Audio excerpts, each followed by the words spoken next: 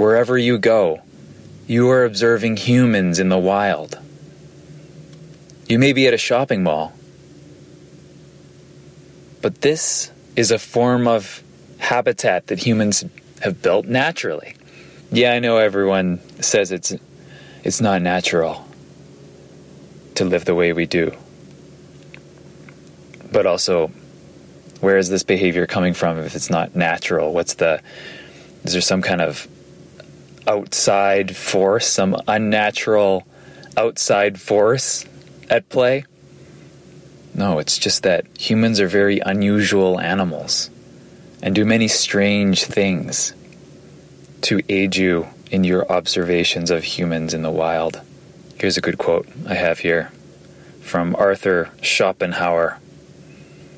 If you come across any special trait of meanness or stupidity, you must be careful not to let it annoy or distress you, but to look upon it merely as an addition to your knowledge, a new fact to be considered in studying the character of humanity.